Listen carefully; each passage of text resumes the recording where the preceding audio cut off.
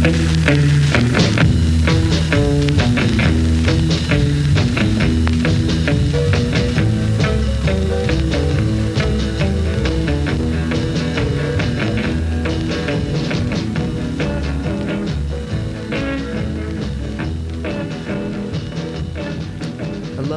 to another episode of Like Dragon Like Son. My name is Jack Otway. And I am Jay, and welcome to what I'm sure is by now your favorite father and son podcast. Dragon and Son podcast. That's right. The only podcast out there brought to you by two generations of dragons. Exactly. And there's quite a bit to discuss today. I think we're going to keep it a little bit more low-key today. Rather than we're always delving in, but we are kind of always low key, but not a big hour-long stretch maybe this week. But we'll see. We'll see. Promise you nothing. But to begin with, what would a podcast be if it wasn't full of rumor and speculation and information that was probably just made up?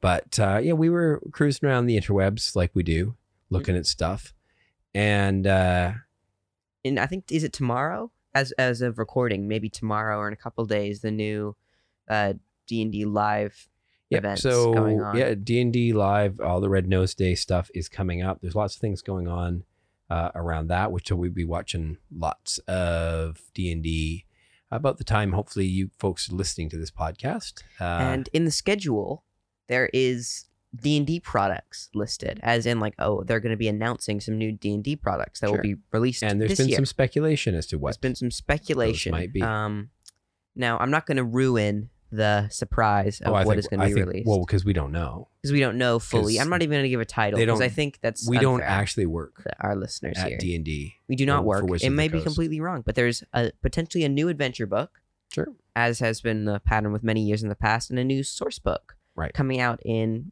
maybe November-ish, which is typically what they like to do, right? And I'm betting it's a follow-up to Xanathar's Guide to Everything. I'm not sure if it's going to be literally Xanathar's 2, or if it's just going to be another one of those books filled with a bunch of new subclasses and gameplay options and downtime activities, reviews, or all of those without being tied to any one specific world campaign world. Exactly, like we've seen with Eberron and whatnot. Yeah, and so it meant, that we went and pulled out, I did, the physical paper copy, which I hold in my hands right now, of Xanathar's Guide to Everything. And, in past episodes, we have said, hey, if you're a new user out there, one of your fastest, cheapest, easiest, and most efficient uses of money might be just to go drop this stuff on D&D Beyond. Honestly, now that I've revisited that, I think I've changed my opinion. Just buy that Player's Handbook and Xanathar's Guide to Everything.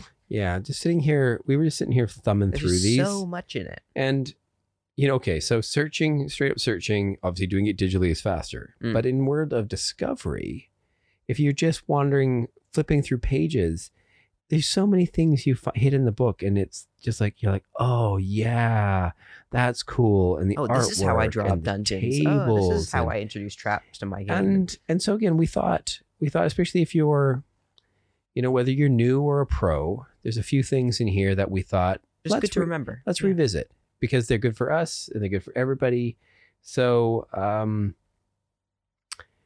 these are the 10 rules to remember, maybe even the 10 commandments in Xanathar's Guide. Page 5 of Xanathar's Guide. Very introduction. If you got it online, you might miss this. You have to click View Introduction and then scroll down a little bit to see this. And it's 10 rules to remember. And they almost become, a little bit of a 10 commandments. And honestly, I see these a lot. Come up at the table. Do I round it up, or do I okay, let's go through them. Let's go through them though. First one, and this is the one that governs all 10 of them. Exceptions supersede general rules. So there's lots of general rules in the book, but you can always make exceptions to them. And there are exceptions that are already pre-written into the rules. And I suppose this is something that applies to all of these following rules as well. And a little section above that says the DM adjudicates the rules. If they want to change something or want to play it differently, then they can absolutely do so. Any of these can be overridden by the DM, as is with pretty much everything in the game. But so these are just core. Most of the things. time, you attack when you make attacks. You're either doing it a melee attack with strength or a ranged attack with dex. But or for example, with your spellcasting ability if the rules say You make a melee weapon attack using charisma, you can do so, right? Even though that disagrees with the general rules. And that's just the idea. The exceptions overrule general rules. And that's great. That's also almost like the rule of zero in a way. At the table, you know, the DM can make whatever exceptions he or she feels it's necessary to keep the story moving. He, she, they, whatever pronoun you prefer. You know, keeps the game moving, keeps the players engaged in the story, keeps things from sort of breaking down. Yeah, don't need to look things up. Always can make an exception. I suppose then the second rule is something more sort of a little bit more niche, but I do see this come up a lot. Yeah, and I think it's a very big every DM thing needs to to know. this. Round down. Yeah. Whenever you divide or multiply a number in the game, round down if you end up with a fraction, even if the fraction is 1/2 or greater. It's always round down unless otherwise stated. That goes back to rule 1. If it states round up, then you round up. Down, but otherwise it's always down. Which is great if you're a barbarian and you're doing resistance. You've got some resistance to bludgeoning, slashing, and piercing. You know, that, 9 is, rounded down to 4.5, or cut in half to 4.5 with your resistance, and then always rounded down to 4. So yeah, you definitely win on that. Of course, any monsters with resistance, they share in that fun as well. Advantage and disadvantage. This one has come up in my games as well. It's confusing. It doesn't always make sense. And there's an exception to this as well, which I do want to talk about, but you can... All right. So basically, if you've got a mix, if some things give advantage and some things give disadvantage, then they cancel each other out and it's just straight up rolling. Even if you may have 2 factors giving you advantage, it is only treated as 1 factor of advantage. You cannot have double or triple advantage unless you have the feat named Elven Accuracy, which you need to be an elf to have. Or half elf, which allows you to, when making an attack roll or something using your intelligence, wisdom, charisma, or dexterity. Typically nicknamed triple advantage, but it's when you roll advantage, you can re-roll one of the dice, which is technically triple advantage. Yeah, well, you get 3 dice. It's essentially 3 dice on the table. And in all other cases, you can exceptional. only have 1 advantage or 1 disadvantage, and if you have any of both of them, they all cancel out. And so the funny example of this one is somebody in the party casts darkness. I'm 9 times out of 10, that's your warlock, or your sorcerer. It could be. And all buoy fine for them if they've got devil sight, and then they get advantage on their attacks because nobody else inside the darkness can see, but they can see. So the way that everybody else, though, in the party, they're in the darkness. They have disadvantage to hit each other, but because the person's in the darkness, no, you're thinking about ranged attacks. Melee attacks always have disadvantage within there because you don't get, they don't have advantage. There's no advantage for the person being attacked because that's not how melee attack works. But say there's a ranged attack going in. Okay, so as an unseen attacker, you get advantage. Right, but then you also have disadvantage. But yeah, because you can't see your target, you have disadvantage. Then that just cancels out. So fighting in the dark is the same as not fighting in the dark. Exactly, unless you have maybe a blind sight of some kind, or a tremor sense, or devil sight. So anyways, yes, out there, if fighting in the dark, advantages and disadvantages cancel each other out. You just roll straight, which also means people can't typically get advantages very easily. Like I said, unless you've got a particular sight of some sort. So those are the first 3 of the 10 rules. Rule number 4. Combining different effects. So different game effects can affect the target at the same time. For example, 2 different benefits can give you a bonus to to your armor class, your AC. But when 2 or more effects have the same proper name, only one of them, the most powerful one, if the benefits aren't identical, apply. For example, this is what Xanathar's guy says: if Bless is cast on you while you're still under the effect of an earlier Bless, you gain the benefit of only 1 casting, which would be the higher level one, right? Yeah. So you can't stack up bless Nope. and get extra 64. That's not how it works. And we've often talked, wouldn't it be cool if you could enlarge and then cast enlarge again and then cast enlarge again? Unfortunately, you can't do that. That wouldn't work. Although I would still like to think that the now archived Rune Knight, are they archived yet? No, it's still UA. Is it? I don't know. I feel like Rune Knight is maybe archived. or is I'm not heading sure. that direction. If it's not, folks, go grab it. Or make it in homebrew. Rune Knight had a very different specification because it wasn't an enlarged spell per se. It said you became large, where enlarge is like you grow one size bigger. So I still think with Rune Knight, you can use the rune to become large and then use especially if you're an innate Durgar sort of type character, to go one size bigger and have a huge character on the table. Because who doesn't want a huge dwarf? Exactly. I mean, really, come on. Dwarfs are meant to be huge. Exactly. But yeah, you got to be careful. You can't typically stack the same thing again and again. D&D is pretty much that way about a lot of things. Like if you think, oh, this would be great, we'll just stack 1,000,000 of these up and we'll be great. Yeah, Nope. That's pretty much always a big nope. Similarly, if you're in the radius of more than one aura of protection, for example, say your paladin has this aura of protection feature, you can only benefit from one aura at a time. Well, not one aura, but one aura of protection if it has the same exact name. That's just how the rules work. Reaction timing is rule number 5. And this one's a great one for DMs to know. The question often comes up, when does the reaction take place? And to know that reactions are always in response to some event. So like casting shield. Or making an opportunity attack. Right. Both of which are types of reactions. And so you need to look at how it sits in relation to its trigger, right? So shield is something that you trigger based on an incoming attack, right? And especially with spells, if you look at it on D&D Beyond, you'll typically see when it says one reaction as a casting time, it'll have a little asterisk in the and corner. shield might actually be a good example of a bit of an exception to this, because typically what happens is the trigger completes first, whatever your triggering thing was, it happens, and then your reaction. Now, so obviously if you're getting hit by something and your reaction is to cast shield, the wording in there very specifically makes it clear that when you are being attacked. Exactly. Yeah. So it's triggered by the DM rolling a hit of some sort, and then you can cast shield to give yourself a bit more AC so that the hit doesn't connect with you. Basically, if you're unsure when a reaction occurs in relation to its trigger, here's the rule. The reaction happens after its trigger completes, unless the description of the reaction explicitly says otherwise. And you can, like, similarly to your action or bonus action, you can only have one per turn, again, unless you have some sort of thing like the Cavalier does, where they can take a special reaction each turn. Sure. Or something like that. But you only get one reaction, one bonus action, one action.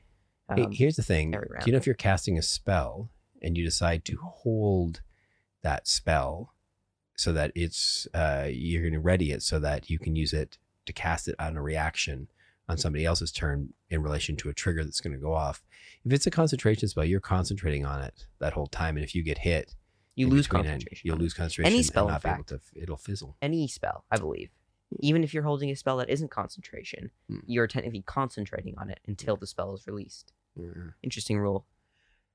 On to number 6, resistance and vulnerability. Now, this is a great one for those of you out there who are a little unsure of the order of operations mathematically here.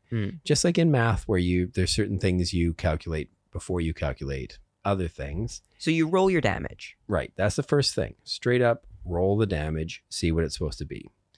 Then, number 1, is there any damage immunities? Because right away, that can nix the whole thing. Right? Exactly. Typically, not a lot of immunities. I mean, not all the time anyways. You'll see some. Yeah. You can even see some at a fairly low level in particular cases.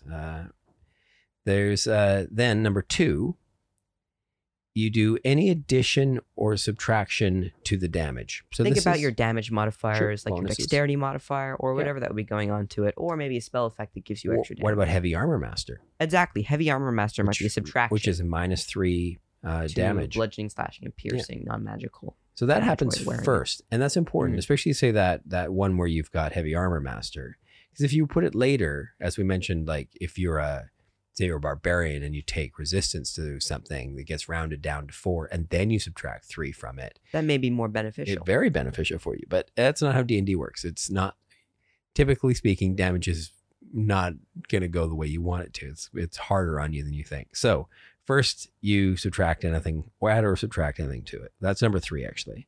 No, that's number 2. Number sorry. 2. And number 3 is resistance. Resistance happens after you add the modifier. So that's when the barbarian's resistance kicks in and cuts it in half. Mhm. And then finally, if there's any relevant damage vulnerabilities that double the damage. Typically, you would never have a resistance and a vulnerability. Like, these are either ors typically. Like, you're not going to have immunity and vulnerability to deal with in this, but vulnerability comes last. So once you've gone through all the calculations, then you double it. I think something that doesn't come in here that I think is also important to state is critical hits as well, because I know that's also a big question. Do I add my modifier to it, or do I not add my modifier to it? You do not. You do not. You double the dice or double your roll from the dice and then add your modifier. Sure. I mean, there's a few. I mean, you can set the table rule for how you want to deal with. But rules is written. It comes, but that comes before this order of operations. Mm-hmm. When you roll for the damage, you roll the weapon's D damage. Like if it's a D8, and you roll a D8. If it's 2D8, you roll 2D8, a D12, whatever it might be. And when you critical hit, you instead roll double that. You can roll that again. Roll an additional 2D8, or just double the roll that you got. Yeah. Or for example, I've even seen some podcasts. I've seen some actual plays out there where on crits now, they'll give you like a full dice. So if it's like a D8, you'll get 8, and then you roll your D8. So you get like maximum crit on one of the dice. Well, that's nice. But that's nice. Not rules is written. I'm not saying you have to do it that way, but I'm saying you can vary. But you would do that first. Then you calculate. What you just said is not a real thing. All right, roll 2D8 instead of 1D8 if you roll a critical. But I just want to keep things clear because this is a rules exactly. oriented. You do that first episode. Then you add bonuses. Then you calculate resistances, and then you're done. Mm-hmm. So essentially, it's roll your damage dice, immunity, additions or subtractions, resistances, and vulnerabilities, and that's all the calculation. I think then another thing listed down here, if multiple sources give you resistance to a type of damage you're taking, you can apply resistance to it only once. Yeah, you don't like half and then half again. Exactly. And the same is true with vulnerability. So you can't have 4 times resistance or 4 times vulnerability, which is I also see as a question coming up at the table. It only applies once. Much like advantage. Proficiency bonus, which is really important because I think it's becoming a more integrated part of way some of the UA subclasses are scaling powers. I think there may be a shift coming in how much we see proficiency being used. I feel like this one is often unspoken as well. If your proficiency bonus applies to a roll, you can add the bonus only once to the roll, even if multiple things in the game say to apply your bonus. Moreover, if more than one thing tells you to double or half your bonus, you double it only once or half it only once before applying it. Whether multiplied, divided, or left at its normal value, the bonus can be used only once per roll. So essentially, you can't double up your proficiency bonus on something. And so if they have multiple things saying it. It applies only once. This pops up once in a while when you see not a rookie player, but somebody's played it for a while, but maybe they're playing their first bard and they're like, okay, so I'm going to make a performance check and I'm going to add my proficiency bonus because I'm proficient with the flute that I'm performing with. And you're like, well, no, because your performance check already has proficiency. Yeah, so assuming you have proficiency in that, it's already cooked into it once. You can't double it up in there unless you've got expertise somehow. Similarly with thieves tools, perhaps, if you're making a sleight of hand check with your thieves tools. Yeah, so you typically don't. It's not a sleight of hand check. It's just a thieves Well, say you check. were to make one, Sure. right? Or any sort of thing like that, an investigation using a specific tool, Sure. or maybe even an animal handling, and you say, oh, well, vehicles land instead, or whatever it might be that a DM describes. Even if you had proficiency in both, you can only add your proficiency bonus once. That's correct. And that just kind of goes back to the, combining different effects thing as well, or any of these rules. Like they basically are just reiterating kind of in different ways. You can't just keep stacking things. D&D does not let you just keep stacking things. It's different though when you're making multiple attacks. Well, I suppose you don't really add your proficiency bonus to damage rolls, but if you were to, then those are separate attack rolls, and so you'd apply them to different cases, right? Sure. But yeah. Then moving on to the next one, you can take this one. Bonus action spells. So if you want to cast a spell that has a casting time of 1 bonus action, remember that you can't cast any other spell before or after it on the same turn except for cantrips with the casting time of 1 action. So essentially, when you drop your big Misty Step, you can't then release a fireball. This is also with the Sorcerer meta magic, the Quicken spell, for example, which lets you cast a spell that typically has a casting time of 1 action as a bonus action. Say you release your big fireball as a bonus action, you can't then release another fireball as your action. Good to keep in mind. Now, another thing to keep in mind is if you Quicken spell a cantrip, you still can only cast a cantrip once doing so. But here's something you could do. This is a better way to use your action economy, and this sort of relates to what we said earlier about reactions. Well, I was going to get to that. Go on. If you were to cast a spell using the Quicken spell meta magic, for example, and release maybe your Scorching Ray as a bonus action, you can then ready your action. Yes. To then cast Scorching Ray again as a reaction on another creature's turn. So that's the best way to get around it, really, is you can bonus action cast a full spell. And then hold your action. A spell that has a slot. And then, ready to another one.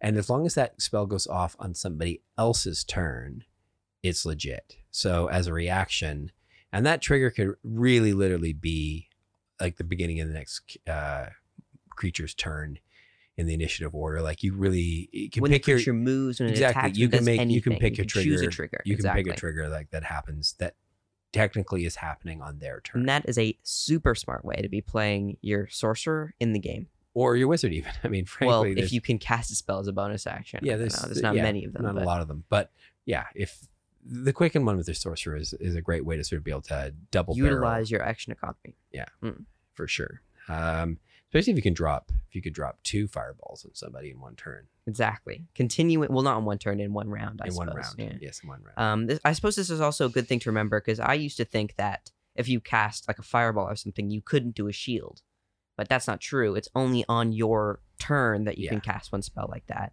and then on other creatures' turns, you could then, as a reaction, do another one, whether it be readied or whatever. Right. Yep. On the same train as spells, we have the concentration rule here. As soon as you start casting a spell or using a special ability that requires concentration, your concentration on another effect ends instantly. Yeah. So if you were, say, this goes back to our reaction or readying thing as well. If you were to, say, be concentrating as a cleric on your aura of vitality, and then ready like a cure wounds on someone when they come around the corner, your aura of vitality immediately ends because you're now concentrating on releasing that cure wounds. Yeah. And concentration is a very good thing to remember. I think also maybe understanding how it's broken or maintained is really important and what roles you need to make.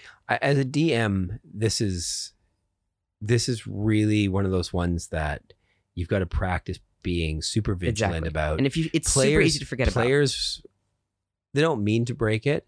They just forget. I've forgotten many times. Me too. You get excited at the table. You've been thinking about things as goes around the table and you're thinking, oh, I know what to do. I'll cast this. And you really have forgotten that the last turn you had concentration up. I do like, we've got concentration markers now. Yeah, we've got little rings that go around minis, things, which is kind of great for the DM to get things like that. That you put on wizards. So it says they've got concentration on the table. Spellcasters. On spellcasters. And then you're like, okay, like you can physically see that. But it also still requires a little bit of like you, as a DM, you need to remember. You have to have a very good memory for which spells are concentration spells, or very quickly be able to look at the player and go, "Is that a concentration spell?" And let them have a look at their sheet. Exactly. And even a player may remember that they can't cast another concentration. They may forget to make that saving throw against maintaining. And that's the other thing. Whenever you get hit, you've got to make that. So essentially, the rule, as I know it, is that in order to maintain concentration, once you take damage, it's when you are sort of, well, in the case when you're taking damage, it is 10 or half the damage taken, whichever is higher. And so say you take maybe, there's a fiery attack from a red dragon and you take, 36 points of damage, right? That is then halved to 18. So you need to make a DC 18 Constitution saving throw. Which for a lot of spellcasters isn't there. It's not bad. Typically, you want a good Constitution, Sure, especially if you're a wizard or a cleric sorcerer. yeah, maybe. But typically Or if you're wild shaped as something they with a might high have Constitution. a plus. They might have as a plus druid. 2 in it. Hmm. But Well, I try to keep. This is something that I try to remember is that I want to keep a pretty high Constitution. which is why Warcaster is the favoritist feat in D&D Beyond. More people take Warcaster feat than any other feat out there. The Warcaster And- feat is very good. It lets you opportunity attack with spells, which again you could now then rather than just having to ready something when something moves, like immediately when it goes out of your range, you can just do it rather than having to ready it, which is very nice. You can hold a sword and a shield or have both your hands occupied and still do the somatic components, which is also very nice. So if you're holding something with both hands, typically you need a hand free to cast most spells, but now that's not a worry for you. And finally, back to this concentration rule, you have advantage on saves against concentration, which is a very nice thing to have. Always rolling 2 dice with it is a very good thing to have if you want to beat a concentration caster. There are some other things like in Druid and whatnot, which give you also bonuses or things to concentration with certain types of spells, like summoning things and whatnot. But yeah, you always have to be vigilant about keeping track of your concentration, and it's a big factor in spells. When something has concentration, that's a heavy thing. That's the thing you're focusing on. Every turn, if you're getting hit, you're gonna need, make sure that's staying up, and you can't have any other concentration stuff up as well. So it's a big factor to keep in mind. And then finally, temporary hit points. Temporary hit points. I see this one also confused quite a bit. Yeah, temporary hit points are a little bit tricky. There's a few situations where it's hard to figure out where they go. Druids in particular. So temporary hit points, they come in a few different ways. Usually by magic. Although I've had this one campaign we've been playing where an inspiring leader feat to make it. The knight she's got an inspiring leadership feat. She does a little pep talk every day after we've had a rest, and we all get somewhere in the neighborhood is like 7 or 8 temporary hit points. It could be an entire hit. Yeah, it's great. It is wonderful to have that extra little shiny coating around you that can get restored again and again. She can't keep redoing it and give you more. Like, it won't go above that maximum number. Nothing else can make it go above that. If you've got 8 temporary hit points, again, if somebody casts something that gives you 10, you can take the 10. Exactly. And I suppose then that goes into the direct writing here. Temporary hit points aren't cumulative. If you have temporary hit points and receive more of them, you don't add them together unless the game feature says you can. Instead, you decide which temporary hit points to keep. Yeah. I think one of the trickier situations on this one, though, so if you get temporary hit points as a druid. Well, right, your wild shape doesn't give you temporary hit points. It gives you an entire new hit point pool. Right. So that's what I'm saying. So you're a druid that's got, so you've got 20 hit points plus 4 temporary hit points. And then you wild shape into a dire wolf and you've got extra 14 something. Whatever they've got, 36 something. Hit points. No, that's way crazy. I don't know if they have 36. Yeah, something in that neighborhood, I think. Should look that one up. Anyways, the idea being is that the temporary hit points don't follow you into the wild form. They stay with your druid. They stay sort of as icing baked on that cake. And the wild form is a entirely whole new hit point. nother, which a lot of players really still see their wild form as another set of temporary hit points, because once that set of hit points are reduced on that creature, and you go back to your normal hit right. point, And if it exceeds that, it rolls into your druid stuff. Which of course the first thing it would roll into would be your temporary hit points. But they override the temporary hit points and don't gain them so the temporary hit points become like a bit sandwiched in between these layers of things. That's right. I think another case is the Abjuration Wizards Arcane Ward. Yeah, there's another place. Those are not temporary hit points. They are an entire hit point pool that it's like a shield almost that soaks up damage outside of your temporary hit points, which can stack with temporary hit points if you think you think about it in that way. Yeah. And I think another example is walls. When you cast them, have their own hit point pool. as well. Not that those would be confused with temporary hit points, but it's just a good thing to remember that they typically have their own. And again, this sort of back to that understanding, trying to understand as both a DM, maybe as a player, the order of operations, the order from which, hit points are reduced, which pools go first, which ones can be replenished and healed, and which ones, when they're gone, are gone. Temporary hit points don't get healed. They're temporary. They're there. They're gone. Nice to know you, but you can't roll a hit dice and get back above your hit point maximum. Exactly. And those are the 10 commandments. That's it. That was just like opening up Xanathar's Guide, flipping to it, and there's go grab the book if you don't have it, or you look it up online. The picture, the artwork's there as well. Xanathar is sitting there with his little goldfish bowl, looking at a book, and I was just like curious about this as well. Like, has anybody else noticed that Xanathar's got 10 eye stalks? I think most beholders have 9, don't they? Again, maybe it's something to look up out there. Pretty sure they do. Only have 9. I do not know about that. Yep. Anyways, maybe he's special that way. Well, there's no hard fast rule on these things. You can always make exceptions. That's right. I suppose that's most of what we wanted to talk about this episode, unless you have anything else you want to bring up while we're on the topic of Xanathar's Guide, maybe. I like when we flip through these things, the stuff that we find. I liked finding traps today and looking through that. I like how like D&D's big. And I know everybody out there who's playing it, understands this as well, that you can't keep everything that's ever been written, whether it's canon or, extra supplements or whatever. You can't keep it all in your head. It's really great to go back, revisit stuff on paper sometimes. And also the amount of variant rules in there that are so fun, like honor scores, sanity scores, and just all that. Stuff that spell points that just fuels imagination.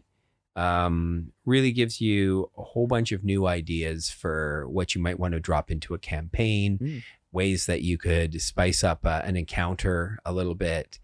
If you're thinking you're not quite sure what you want to have in your encounter, maybe just rolling on one of the D100 charts for your location. I was just looking at like bear trap. I mean, seriously, suddenly what looks like a fairly simple encounter can go really bad if your fighter steps in a bear trap just before what was going to be an easy sort of takedown of a bunch of goblins has now become something that, I don't know, you could do fun stuff with. You could stretch that into maybe a lingering wound. You could stretch, there's just exactly fun things we can do with this that makes combat interesting, and adds like something, like a layer of complexity rather than turn in, turn out, just I hit him, I miss, I hit him, I hit. Like that repetitivity and like things like terrain changing and certain factors coming in waves perhaps, or certain different abilities that happened, or things happening on initiative layers, like it like the hail in this sort of area, like on initiative 10 they have to make a dex save or like take 3 cold or like 1 cold damage or something. Exactly. And there's rules for weather and stuff. You can find things so you don't, you're not have to make it all up yourself. I think, back in the first edition Advanced D&D days, where I sort of felt like a lot of what we did at the table was the DM trying to outsmart the players trying to figure out, some sort of elaborate puzzle that the DM had created. And, we were less narrative based, less role play, there wasn't as many skills and things you could check, do. I kind of forget about those days a little bit because I'm such a big fan of, the way the 3 pillars work now. But I think when I look through a book like this, I sort of start to come up with, again, there's a magic to, as a DM, always be trying to put something really unexpected into your next adventure. So find a way to put something that, you hadn't even thought of for ages. It's a good chance the players have never even seen it. So spend some time, pick up a book, flip through it, see if you can come up with something crazy. Here's an idea on the spot, and I don't know how viable this is, but as a listener, if you want to drop a comment on one of our blog posts or one of our posts of these episodes and perhaps propose a question about D&D, a technicality you're not so sure of, or thoughts on a certain class or thing coming up or whatever, and for us to look at that, I think I would be happy to actually to those questions. Even better, send us an email, likedragonlikesun@gmail.com, and we will answer any email that you send to us. Ask us anything. But I feel like comment sections are often overlooked and sort of lost. But if you're really serious about it, we'll be really serious about getting back to you. We'll be happy to try and provide an answer to you, maybe in the upcoming podcasts and whatnot, and try and get back to you with some certain answers. Absolutely. And it's summertime. Not yet. I know we still live in a difficult time of social distancing and whatnot, but do get outside, try to enjoy the sunshine, try to, enjoy your summertime as much as you can. And if you can't get outside, then get online, play D&D with friends. Exactly. Yeah. It's the perfect time to start playing D&D online with the Avray Discord bot and D&D Beyond and whatnot. So we're working on becoming better Avray bot players. And I think once we get a few more games under our belt with that, we'll do a podcast that explains a little bit of what we've learned. I'll have a game starting with it next week, and I will report back on how that goes. Lots to stay tuned for in the coming weeks, in the coming months. Exciting stuff happening over on our end, maybe. Yeah. And enjoy D&D Live. Check into that. Drop some money for a good cause. And